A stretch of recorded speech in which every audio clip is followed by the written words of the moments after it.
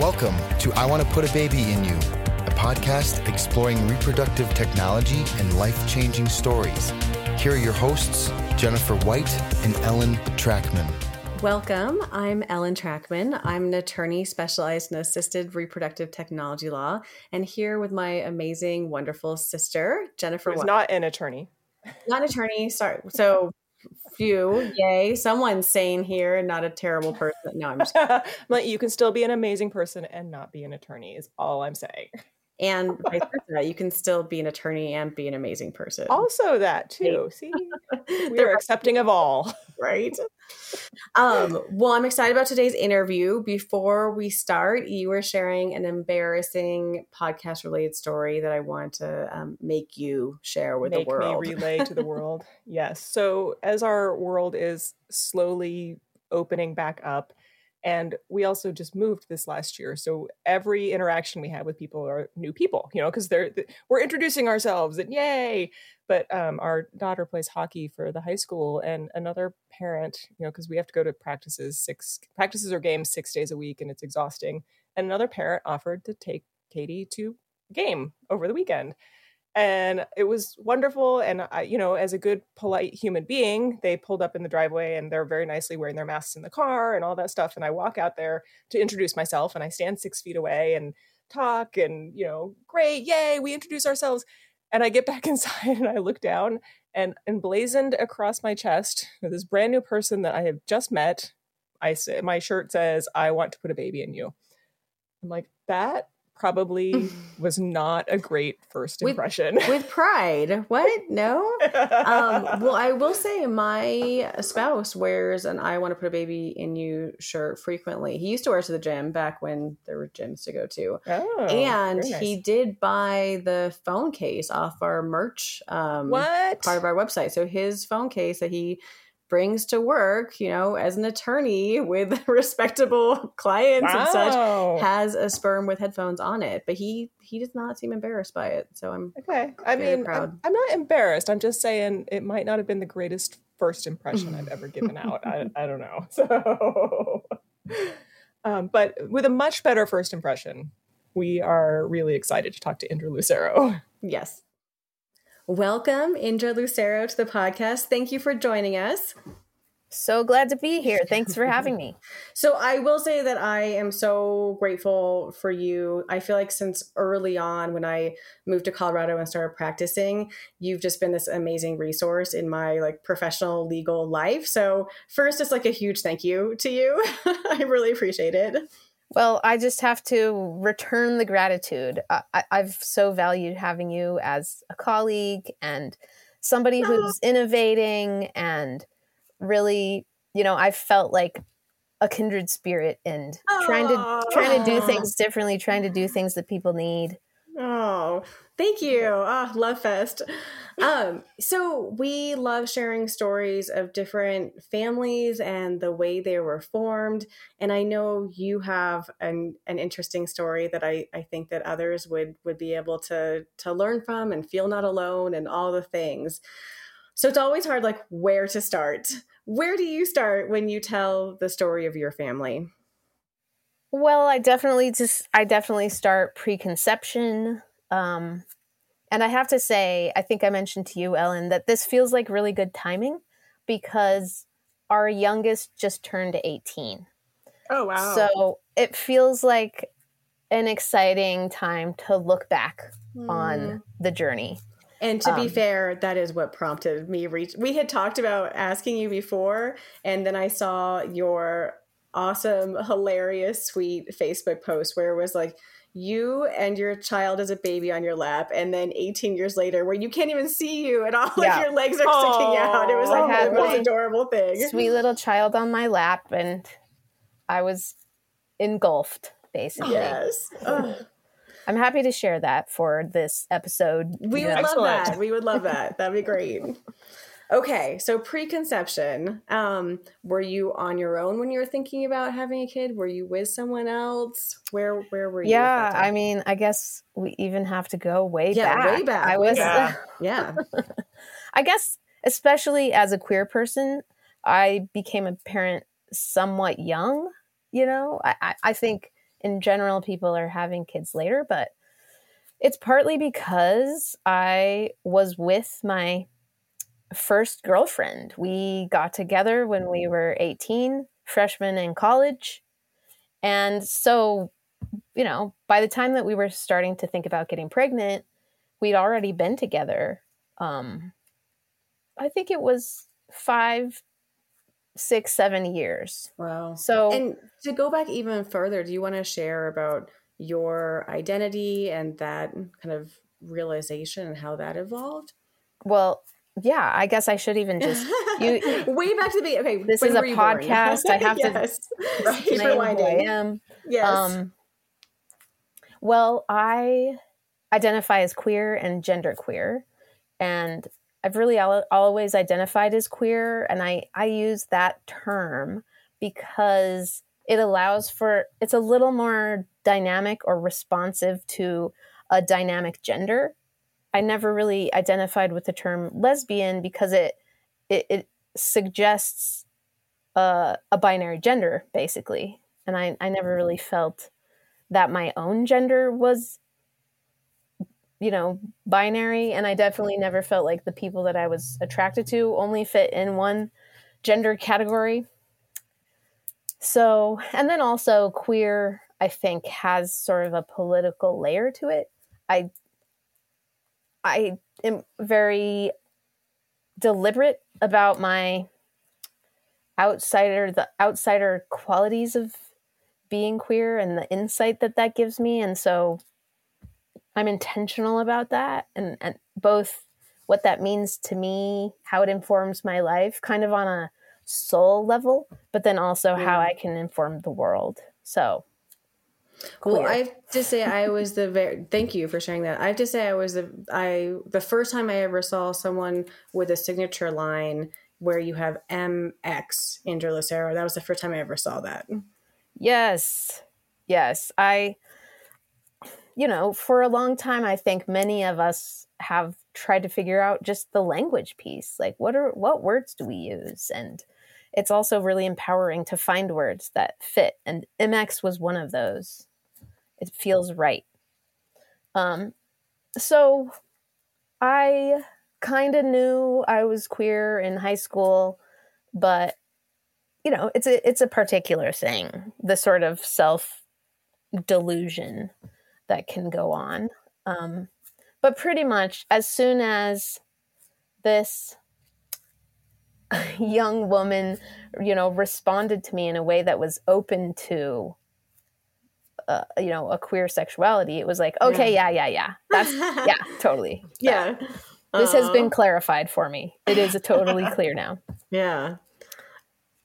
So you guys met in high school and then were together for many years. Met in college. College. You know, like week 3. Oh, wow. Nice. We were in the same dorm. I remember celebrating her 18th birthday with her. Wow. So, you know, and this is a particular moment for, you know, in queer history. Actually, for those who are Coloradans too, this is 1992. It was the year that Colorado passed this really big anti-gay initiative that led to people even boycotting Colorado. And 92 is also in this particular relationship with the AIDS crisis. We weren't, you know, I wasn't quite young enough to where I was experiencing my peers dying, but I definitely was of the age that the context of AIDS was the context of being queer. So that's, you know, nonetheless, I think partly because of that and because of the incredible activism of AIDS activists, the 90s, coming out in the 90s as a queer person felt like there was a lot of possibility. It didn't necessarily feel like I was limited. I could fight to be a part of the world, a part of mainstream life in a way. And so actually having a family felt very much part of that. It felt like a way of asserting queerness in the world that was radical. It was something that we could dream of. And it was very much a thing that we started dreaming of very early on. So the story that was going to be the question is, did you start from the very, like when you met or very early in your relationship, how much do you talk about family from that, having a family together from that early point? Very early. So Allison and I met that, week 3 or whatever. And then by early in the second semester, we met Jeffrey. And Jeffrey, who would become the father of our children. Yeah. Wow. And did you tell him that when you met him? Like, you will be. You are going to be the father of our children. Not quite in those terms, but pretty, I can't remember exactly when, but we then became the queer organizers on campus, and we were, planning all these events. We were the leaders of the queer group. And one of the things that we planned was a little panel session with a queer family. So definitely it was part of the conversations very early on. And the queer family that we had come talk was a multi-parent family. So I believe it was 2 women and 1 man. So we did not feel like there had to be any limitations. I certainly felt like we could make this up. We could design anything. And the frontier of family formation felt like a beautiful queer,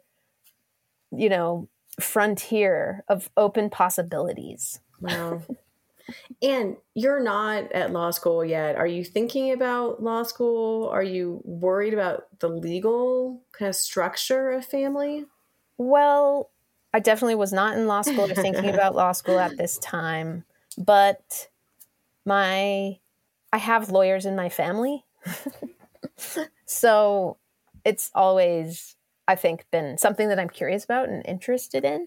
And it was at that time. And that was the folks, I believe, who were on this panel. I went to college in the Northwest, and I think they maybe were from Oregon. And there definitely was, part of the conversation was, what are the legal options? Are you all recognized as legal parents? What does that mean? And of course, we have to remember the context here is that queer people could not, be in same-sex marriages.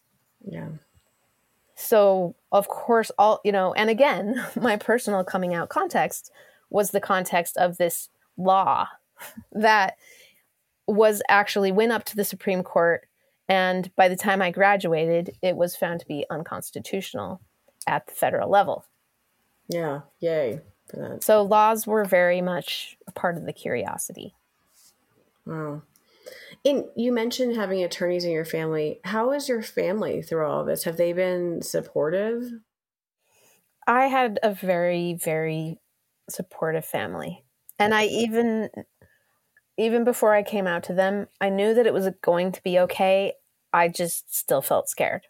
But sure enough, they were as great as I expected because they had made it clear, actually. I had a cousin that I wasn't close to, maybe a second cousin, really, who had died of AIDS.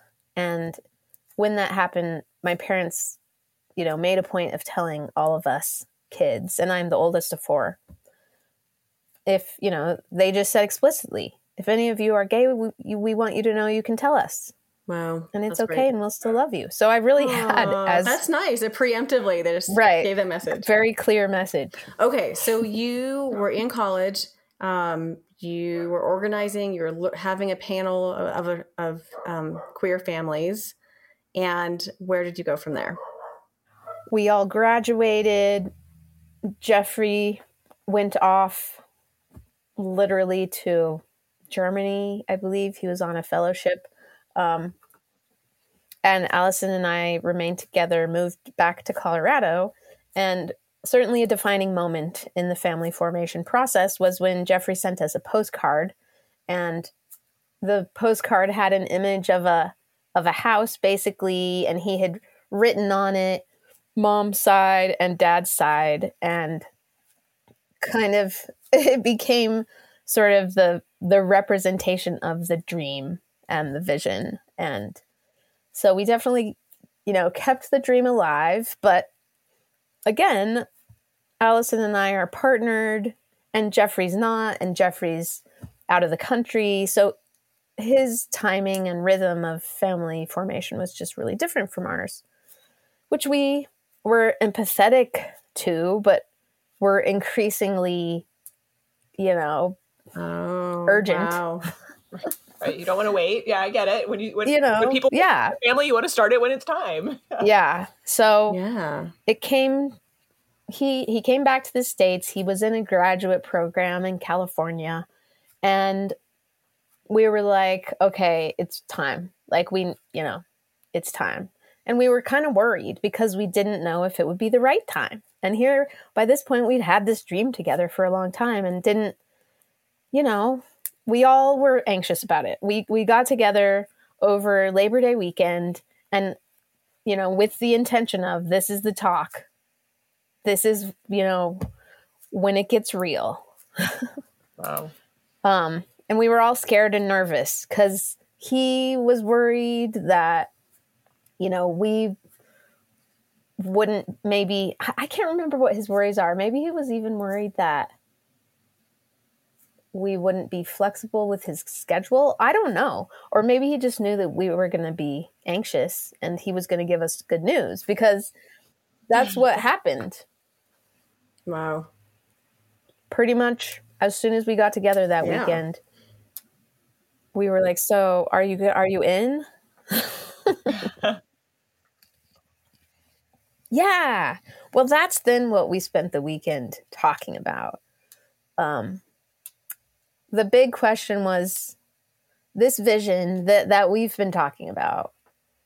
Can we start making it real now?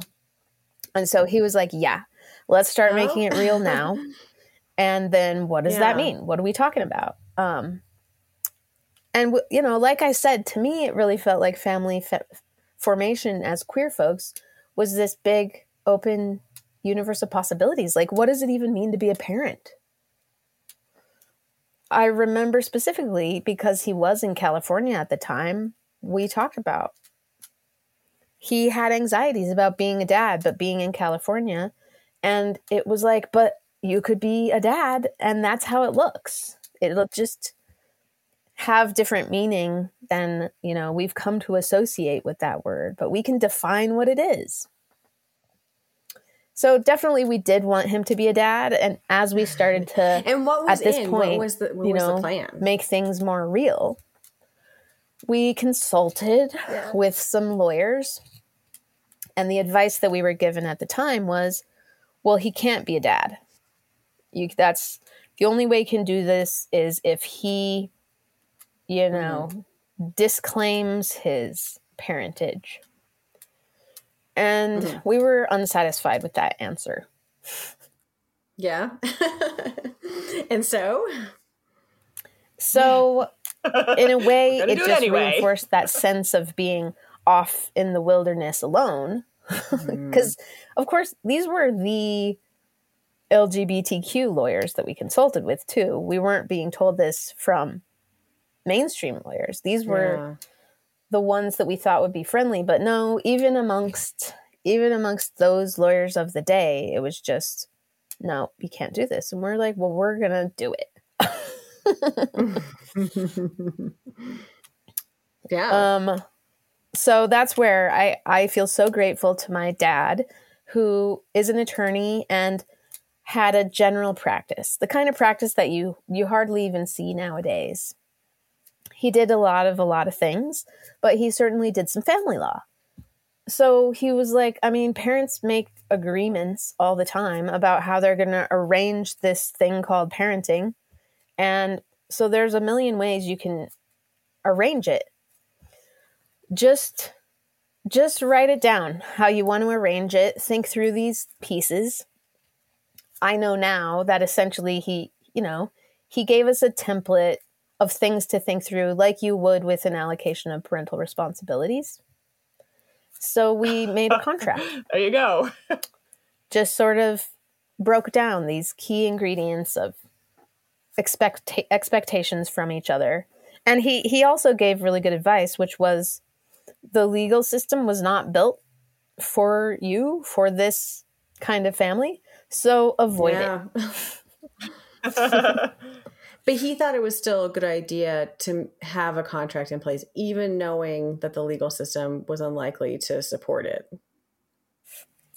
You know, I haven't talked to him since then. And now that I'm a lawyer, it would be fun to to ask him, what were you thinking? How did that feel? Yeah. How crazy did you think this was? But he did not convey it all. He did not give us any kind of risk message. He just was trying to be, strategic and supportive. Yeah. No, that's great. And can you tell us what that contract looked like generally? Yeah. Essentially, how we wrote it was we were 3 people forming a family, and we all had a third responsibility and a third of the, duties and time. And, so we designed it as this is the base level. And of course, the value of creating a document like that is you have to think through a lot of things that might not even be fun to think through. But we took it as worst case scenario. What would, be our bottom line? And our bottom line was just this sort of equality approach. Our bottom line is that we each carry our weight. We each, do a third of the stuff, pay a third of the stuff, and we get at least a third of the time. Well, there's an exciting twist. Good. Any good story has a twist. So with this contract, we dive in and start to figure out actually how to get pregnant. And of course, that's another place where we ran into some barriers. We consulted with medical providers about insemination, within a clinic, and we're just told we only do that for married people. And, nobody in this group was married. Allison and I couldn't be married. And we did not want to be married to Jeffrey. So, sorry, Jeffrey. We like you fine, but he did not want to be married to us either, to be fair. So, it definitely, again, it was that message of like, you're outside. These systems are not for you. You're not going to find anybody helpful. So, well, okay. You know what? We don't need anybody's help. Okay, then. Yeah. Okay, then. So, yeah, we decided to use what was fondly referred to at the time as the turkey baster method. Did not actually use a turkey baster. I was tempted to ask. I know there's like actual products these days that you can buy that are essentially turkey baster method, but supposed to be better. Oh, interesting. Yeah. Mm-hmm. So Google. We just used a syringe. Yeah. Good old syringe. Jeffrey likes to talk about how it was a yogurt container that received the deposit that he made. Was it? Yep. Oh, okay. So actually, for our first, we tried a couple times. We also had this geographic challenge because he was in California. Still in Florida. Yeah. California, yeah. California, yes. I think we still have a copy of the chart that we made of Allison's cycle. Because, we were trying to buy plane tickets and time it all out. 2 attempts. It hadn't worked yet, and the discouragement that comes with that and the feelings of inadequacy and hard feelings. Yeah. So this next opportunity to inseminate came up, and I couldn't travel at that particular date, but we wanted to seize the opportunity. So Allison went out to California. And this was the time that it worked.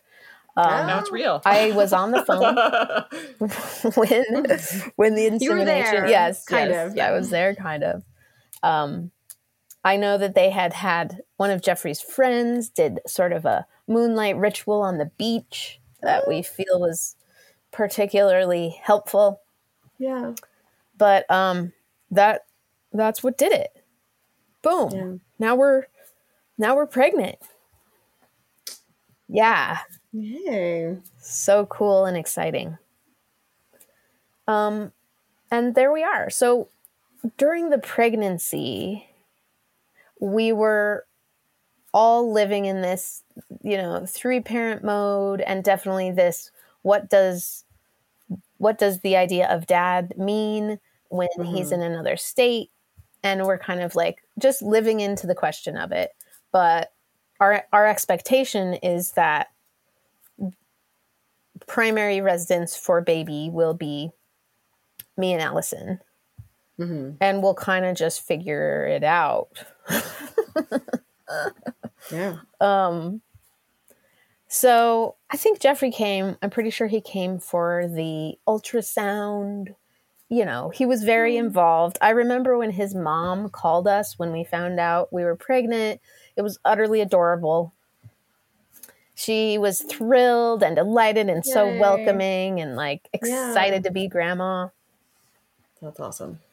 But basically what happened is once the baby was born, Jeffrey, of course, came out, and that was planned to the extent that you can plan a plane ticket around a birth. Baby. Yeah. Baby. Right. Babies come when babies want to come. Yeah. Yeah. Was he there for the birth? That's very hard to plan. Yeah. No. But he got here very soon. Maybe then, certainly within 48 hours, I think. And of course he was smitten. And I think it might have been that visit, or maybe it was once he got back home. He was like, I think I'll move to Colorado. Yeah. Wow. So he was here within a couple months. Wow. So Zian, our oldest, was born in April. He was definitely here by June. That's amazing.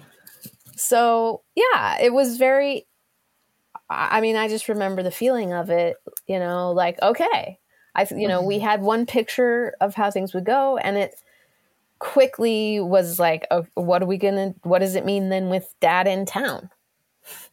Yeah. Yeah. And did you have the house at that point that you envisioned of you guys on one side and him on the other? Well, not yet, because we couldn't.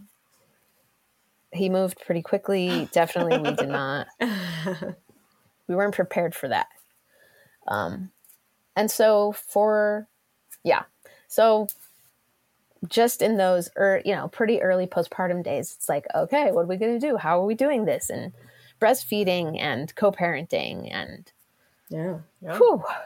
So really just sort of building the plane as we flew it. Yeah. And then the other variable is within a couple months of Jeffrey being here, he got a boyfriend. Nice. Which of course was always a possibility. It was a contemplated possibility. But I have to say, I didn't think it would happen quite so fast. Especially, at that time, being a gay man who was a father it wasn't clear what that would mean to dating prospects. Right. I mean, being a parent in general to anyone trying to date is a fascinating and difficult proposition. Yeah. But sure enough, so it was before Zian was even 1 that he started referring to Jeffrey's boyfriend as Poppy. So this was, of course, outside the contemplation of the contract. That was not the contract, right? Amendment. Exactly. So, in fact, we did amend the contract. Oh, nice. Probably we amended it when we started planning for baby number 2. Got it. Which was the baby I gestated. And that definitely was the plan. When we first concocted the plan with Jeffrey, there were at least 2 pregnancies planned. Yeah. And it was deliberate that Allison would go first and I would go second. So I was pretty excited. I was chomping at the bit, especially because I was not postpartum. Right. Right. That looked easy. So we probably started talking about it. Let's see. Yeah, I think we started talking about it shortly after Zine turned 1. Yeah. So contract revised, and it really was just revised to add a 4th person. So we just turned it into quarters, which then also made for efficient halves. Right. And at that time too, we considered, oh gosh, whose sperm should we use? Yeah. Yeah. I was wondering about that part too. It definitely was an open question, but again, this is pretty soon in our knowing this person. Like, Yeah. it's one thing to be the person falling in love with somebody, and it's another person to be outside of that and kind of in a new intimacy with a new person that, you know, you're not in love with. Right. So it's somewhat, I mean, for lack of a better word, kind of thrust on you, right? You know, Yeah. You didn't go out and choose this person. Right. So we all decided we're going to go with Jeffrey's sperm. Yeah, for a lot of, I think we all felt fine with that decision. And so sure enough, that's what we did. And of course the logistics were just easier because we're in the same town at this point. Still not in the postcard house, but you're farther from a beach for a moonlight beach ceremony. I know. Yes, There was no yes. ceremony this time. and I got pregnant pretty easily, so it turns out That's good. we didn't even need the beach. The beach. Yeah. Maybe it took 2 times, I think. Yeah. So, and actually at this point too, we actually had 3 households because Jeffrey and Mark weren't living together yet. Oh, wow. Oh, wow. When did it happen? So we started to close in on the dream postcard house because Allison and I were living in a triplex and one of the units became available. Oh, wow. Oh. So, and actually it became available to purchase. We owned the one unit we were in, and the owner, it was the same owner that we bought from. So the owner came to us before even putting it on the market. Holy cow, oh my gosh. So we scooped up that opportunity, and there's Jeffrey right next door. So we had many months of experiencing transporting a baby across town for parenting time, you know, and it became clear that, yeah, the postcard vision would be easier. Yeah. So we're honing in on the postcard vision, but then Jeffrey's partner lives in his own house. He actually moves, you know, his sort of step into the relationship was moving across town to be in the same neighborhood. So the insemination happens when he's in the same neighborhood. And it actually, I mean, I vividly remember just taking the 3-minute drive, picking up the yogurt cup. Oh, still yogurt. Still yogurt. Okay. Got it. And then just driving back home and basically just inseminated myself without much pomp or circumstance, really. Wow. Yeah. Which was funny, but cool and weird and amazing. Yeah. Was Allison there? I'm Maybe at sorry. work? I'm sorry, Allison. I don't totally remember. Wow. Because what I remembered was the remarkable mundaneness of it. Right. I'm sure that she was, you know, very, very involved but I specifically just have this memory of sitting there alone, just being like, gosh, I just, you know, squirted some semen into my vagina. Wow. Might have a baby now. Who Let's see how this knows? goes. Exactly. And it worked. Yes. So then our youngest was born at home, actually. Oh, wow. So, Zian got to be there to the extent that he wanted to, which wasn't a lot. There wasn't like a kiddie pool for him to play in, aka birth pool. He was definitely not welcomed into the birth pool. Yeah. No, thank you, super active toddler. Right. That wasn't the vibe. But it was really perfect. Our verging onto the postcard vision living arrangements, because I was basically birthing on the one, in the one unit, and family was gathered in Jeffrey's unit.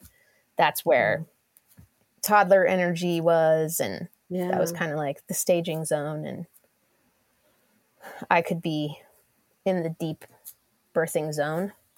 Yeah. And then it's just been, a journey of figuring out how to parent. We did, let's see, I think it was then within a year after Elliot being born, we finally searched for and found the postcard vision. Oh, wow. Bought a duplex. Actually it was a new house, had the contractor who built it put in a door between the two units on the inside. Wow. Had him poke a hole in a wall that he just built. But so it could be a really fluid kind of experience for the kids. Mm-hmm. And the adults could have separate spaces. And did the kids have, they just had their own room or a room, and it wasn't like they're moving back and forth, right? Yeah. So it was more like they're just living in one big house, and they're just, they know who's cooking them dinner that night, or they know who's getting them ready for school the next morning. Yeah. I mean, were there ever issues like, and I'm a parent of a teenager right now, of the, and I'm just going to call it of insubordination of kids. That basically like, I'm going to go hide on dad's side of the house. Like, did you, and I mean, obviously that's putting it onto the kids, but how did you deal with issues that might arise that are similar to that, of that you don't want to invade each other's privacy, but also you do have to deal with the parenting issues of things? Yeah. Yeah, totally. I still kind of have heart pangs from those times where, especially the little babies were like, okay, it's dad time now. And they would cry because they wanted to be with us. Yeah. Yeah, I still feel that in my heart, but we were all very committed to the vision, and I knew that it was a long-term investment in this relationship. Like, it actually mattered today that the baby develop a relationship with these caretakers. I couldn't, it's not something I could wait until they were comfortable with it or whatever, wanted to do it. We really had to create it. So we all really honored the boundaries that the vision required. Oh. And in terms of birth certificates and going to school and filling out forms that were not thinking of four-parent families. Yeah, right. How did those look? Yeah. Well, we had heard that there were some jurisdictions where you could get recognition of legal parentage of more than two, but we knew that Colorado was not among them. So we pretty much were,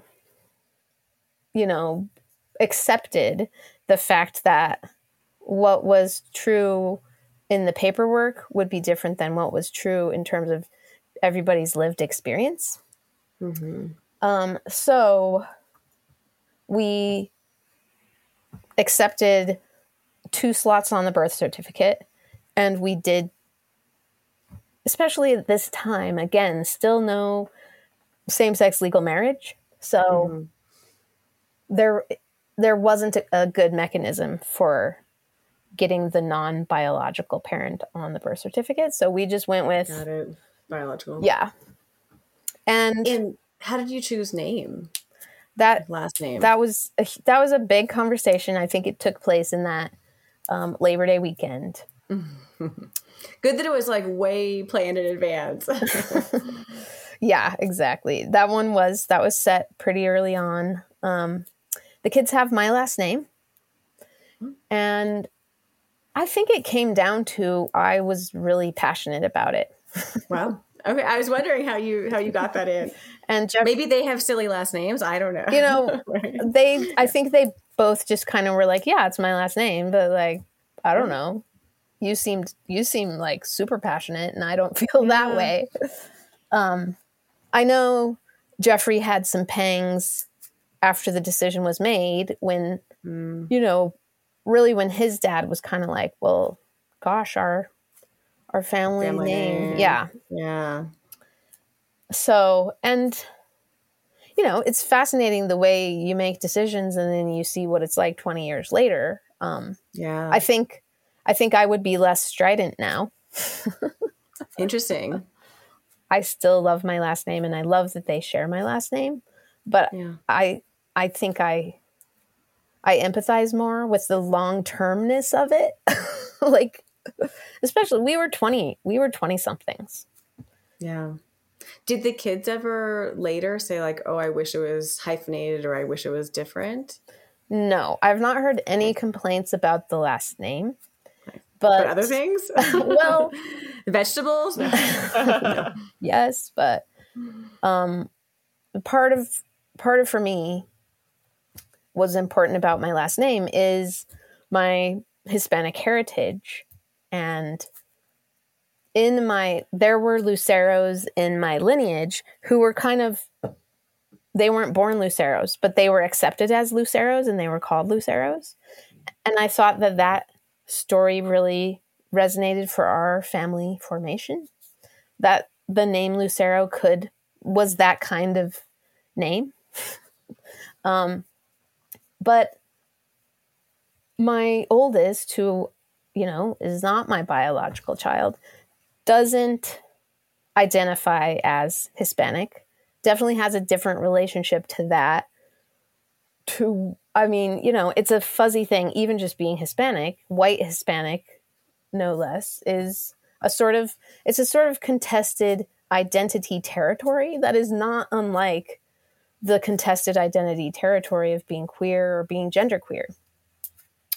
So in a way, I feel like he has a last name that puts him in this, I don't know, complicated relationship to heritage that just our youngest feels a little different about. Again, no explicit complaints, but just, you know, we asked them about their racial and ethnic identity, and they have different answers. Yeah. So 18 plus years of raising children in this environment, what were the biggest challenges or hurdles?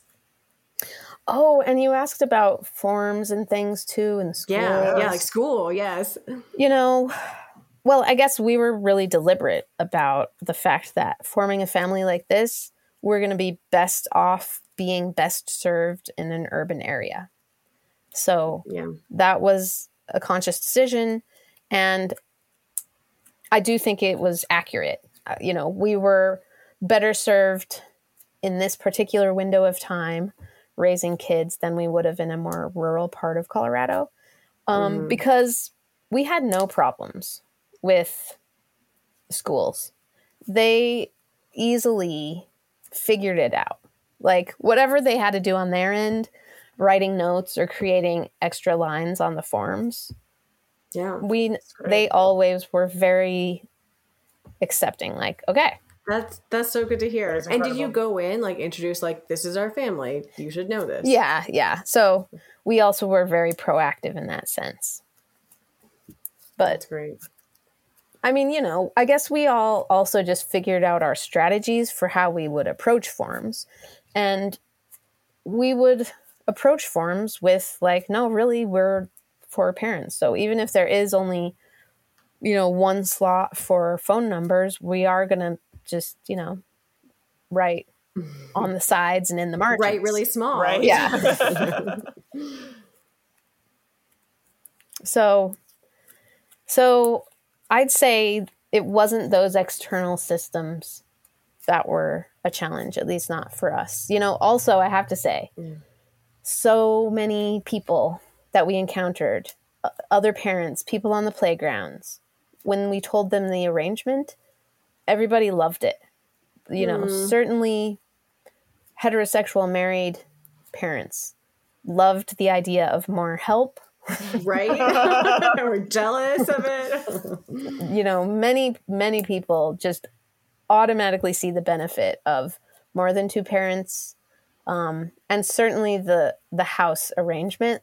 Other families who had blended families or were divorced would say things like, "Oh, my kids wish we could do that," and so a lot of actually positive affirmation and encouragement. I think the kids' journey was a little different. They did go to a bilingual, dual language, Spanish, English, Catholic elementary school.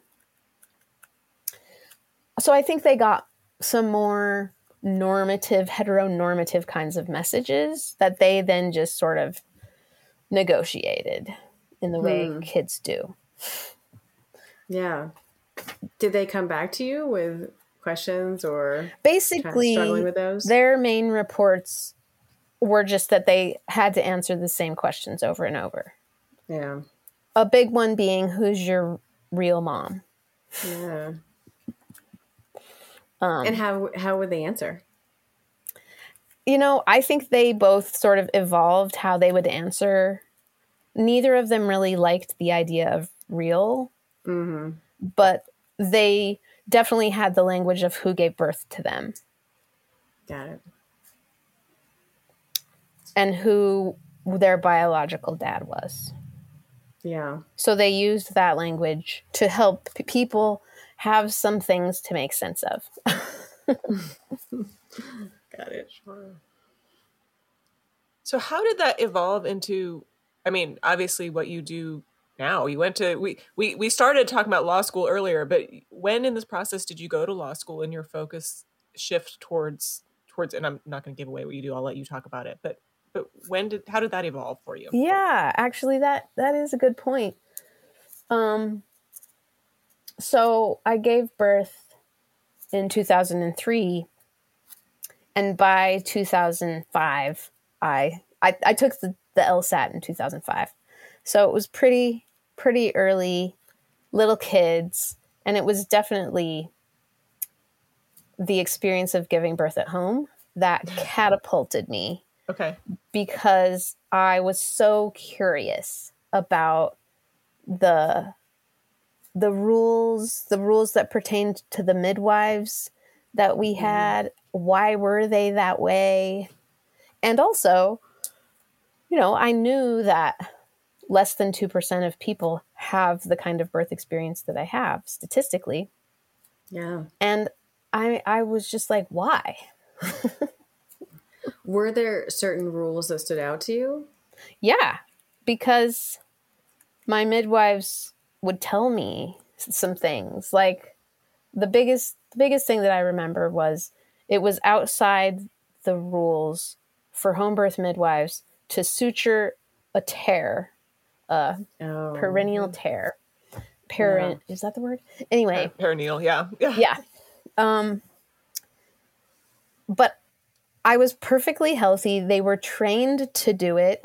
It seemed not only illogical, but impractical to what? I didn't even know who I would go see for this suturing if they didn't do it. Right. So that was a big one. There was also while I am delivering the placenta, I see that they're looking at the clock. Oh. And there's this sense, and sure enough, in the law that regulates these midwives, there are time parameters for how long you can be in this stage before you have to be transported. Oh, wow. I was just like, I felt completely healthy and well, but I apparently was pushing that time limit. Oh. So those things were just like, what? Wow, what is going on? Right. And that became my fascination. So I specialize in childbirth in the law. That's, which of course is not a specialty that you can go to school for. Right. I was going to say, when you went to law school, did you announce I would like to take the childbirth law classes? Right. And there were none. So it definitely was a self-created curriculum, but has involved, just learning about all these interesting pieces and specialties in the law, certainly including alternative reproductive technology, family law, parentage, all of those things that were directly and personally relevant. And I have to say, in terms of that legal piece, part of why our youngest turning 18 feels like such a relief and such a triumph is that conflict between the parentage on paper for my kids and the parentage as they live it is essentially resolved because they're adults now. Right. Did you ever see it come to a head or have a significant conflict? I would say basically no, but Allison and I did break up, so we changed that relationship, and that was a scary moment, I would say. I felt aware of the vulnerability. Right. That I think other people, in like a two-parent scenario wouldn't even think to feel vulnerable in that moment, but nobody ever threatened anything crazy. But actually, one of the first cases that I took on once I got licensed was a parentage case in a lesbian couple where they had adopted internationally. And and only one person was on exactly. Yeah. They had, collaboratively decided parent A will just put you, kind of like we did, like, parent A will put you on the birth certificate. Yeah. But then when conflict ensued, parent A was like, you never were meant to be a parent. You're not a parent. You can't prove that you're a parent. Yeah. Wow. How did the case turn out? We won. Congrats. That's great. And how old were the kids in your case when you and Allison split up? 7 and 9. So right there, smack dab in the heart of childhood. Yeah. And the house? I mean, you're this perfect house setting. So how did that work? Yeah. And actually, because of its perfectness, we really maintained that structure. So I didn't move out of that house until 8 years later. Wow. Yeah. So essentially, the kids their childhood as a family unit taking place in that house, it was really complete. I then moved out when, our oldest was a senior in high school, and our youngest was a sophomore. Was this just 3 years ago? Yeah. COVID distorts all sense of time right now. Totally. It feels like 15 years ago, but that can't be right. So, I had a girlfriend for a time who lived down the block, which was lovely. And then my current spouse, would come and live in the house during our parenting time. And then we would live in her apartment on the dad's time. And so really, actually, we had the same parenting schedule as was developed when the kids were babies all the way until 2018. That's amazing. So even when you and Allison split up, you still had the half versus dividing the half into fours? Exactly. Wow. And partly because a fourth of time feels way less than a half. And it was just definitely very worth it to me, to her. And, you know, we had the kind of breakup and the kind of relationship where that was possible. It sounds like it, that everyone was very mature about everything. Yeah. It really, we were so invested in this parenting frontier because we had it, you know, it's like if you build your own house, it's really, really different than if you're a renter or if you even just buy a house that somebody else made. I mean, it's just deep, deep investment. Yeah. And do you feel like you can declare victory now? I'm going to call it yes. Yes. I think so. Victory.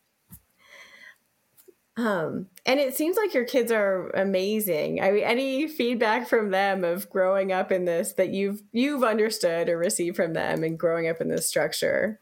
Well, you know, I think what's exciting about this moment of parenting is just knowing that they're actually at the beginning of that process of even having a vantage point on their childhood and how they were raised, you know? So I'm really enjoying this parenting moment and looking forward to their continued, you know, realizations and considerations. There was a moment where Zian was kind of, in a teenagery way, he was kind of like, well, you're not even my mom. Yeah. Not quite. Like, it was just teenagery. Yeah. And I don't know exactly what that was about for him, but definitely in his more, you know, in his 20s, that's clearly not it. He's like, I get it. I get it. You're a parent. But I would say he is a little more grappling with the weirdness. And to some extent, to be fair, we just have kind of referred to him as like the Alex P. Keaton of the family. For those of you who get the 80s show references. And for those who don't, do you want to try to expand? Well, in this television show, Family Ties. Was it called Family Ties? It was this pretty casual, liberal, laid-back family, and they had this son who was totally the buttoned-up conservative. And, you know, the reality is that Zian is a straight man among many queers. His brother came out when he was 11. So I think that just sort of added to this, like, where the hell am I? Especially in his teenage years, you know, like, wow. These people. You weren't like, what? You're attracted to who? We were very supportive. We taught you better. No. Oh, yeah. But, yeah. So Elliot, I think it's been fun. I would say both of them, you know, wrote about, to some extent, their family context in their college application essays. Yeah. It was a good topic. Yeah. Zian wrote about just the experience of having gay parents and being a straight person, which, you know, put him in the position to be educating and to be an ally in a lot of contexts. He's a football player, so he did a lot of educating of football players. Yeah. And Elliot's definitely, you know, in contrast, has that experience of just like, woo, we're here, we're queer, get used to it, and welcome to the party. In fact, I'm going to notch up the fabulousness on this party. You guys thought you were queer, but let me show you a thing or two. I love it. Oh my God. I love that. That's so amazing. Well, your story is so incredible, and I love that you're willing to open up and share about your family. I think it probably, like the presentation you had in college, this can be very helpful to others who might be thinking about their path forward. So we appreciate it, and we feel like it's such a beautiful story. It is a pleasure to share. And, in terms of folks who are listening and dreaming, thinking about the possibilities, I would reflect, and I'd be curious what you think about this, Ellen, but in these 20 years, there has been the creation of more structure to define different pathways to parenthood. But one downside of that is that I think in a way it's narrowed the range that people imagine for themselves. Like, because queer people can get, same-sex couples on birth certificates, and they can get married. They have these access points to formal structures. There's a little less willingness to go outside of formal structures. I think one of the triumphs of our experience is that it demonstrates that you can do it. You can do it creative. You can do it in the way that people tell you can't. And that there are some strategies for doing that. Certainly prioritizing trust, prioritizing everyone's commitment to the vision can, and like my dad's advice, if the system wasn't made for you, stay away and find your path. I mean, yes, it comes with risks. And I mean, my thoughts are that, you have such a beautiful family and an amazing story, but when I hear it too, I also do feel a little bit of like, you got lucky. Yeah. Like that if there had been a big conflict, that there could have been some serious issues of, Mark having no rights at all. Right. Or, splitting the kids between who has legal rights to them. And that could have been really ugly and unfortunate and scary. And so I'm so grateful that you made it to 18 with no issues. So I definitely admire that you guys did think out of the box, but at the same time, as an attorney, I'm like, oh, there's some serious risk there. Yeah. Yeah. And that's what I bring to my work is the lived experience of having taken risks. And I mean, I know the fear, I know the vulnerability in my body. Yeah. And I think, of course, those of us in these professions where our job is to consider and contemplate and plan for and anticipate risk, we hear a lot of the worst case scenarios. Mm-hmm. And I guess I just at least want to balance the there are reality. Other stories, there are other outcomes too. Yeah. Yes, those worst case scenarios are there, and we should be aware of them. We should look them square in the eyes, but they don't all go that way. Absolutely. And I'm so glad yours went a most amazing way. Thank you. Me too. Well, thank you again for coming on and sharing. My pleasure. Thank you for having me. Thank you for doing this podcast and reaching so many people on their journeys. Thank you to Indra for sharing your family's story. Any of you who want to reach out to us, I mean, we may not be a great resource or info. I don't know how useful we are, but through other people, but we can at least refer to other people, which we do that quite often. If you want to give us a call at 303-997-1903, we love to hear from people. You can also reach out through the website. I believe you can send us an email link through there. We really do, actually. It is hugely amusing to us when we get to hear from people, and we really do love to connect with people who reach out. So please do. Don't feel like you're bothering us. We like it.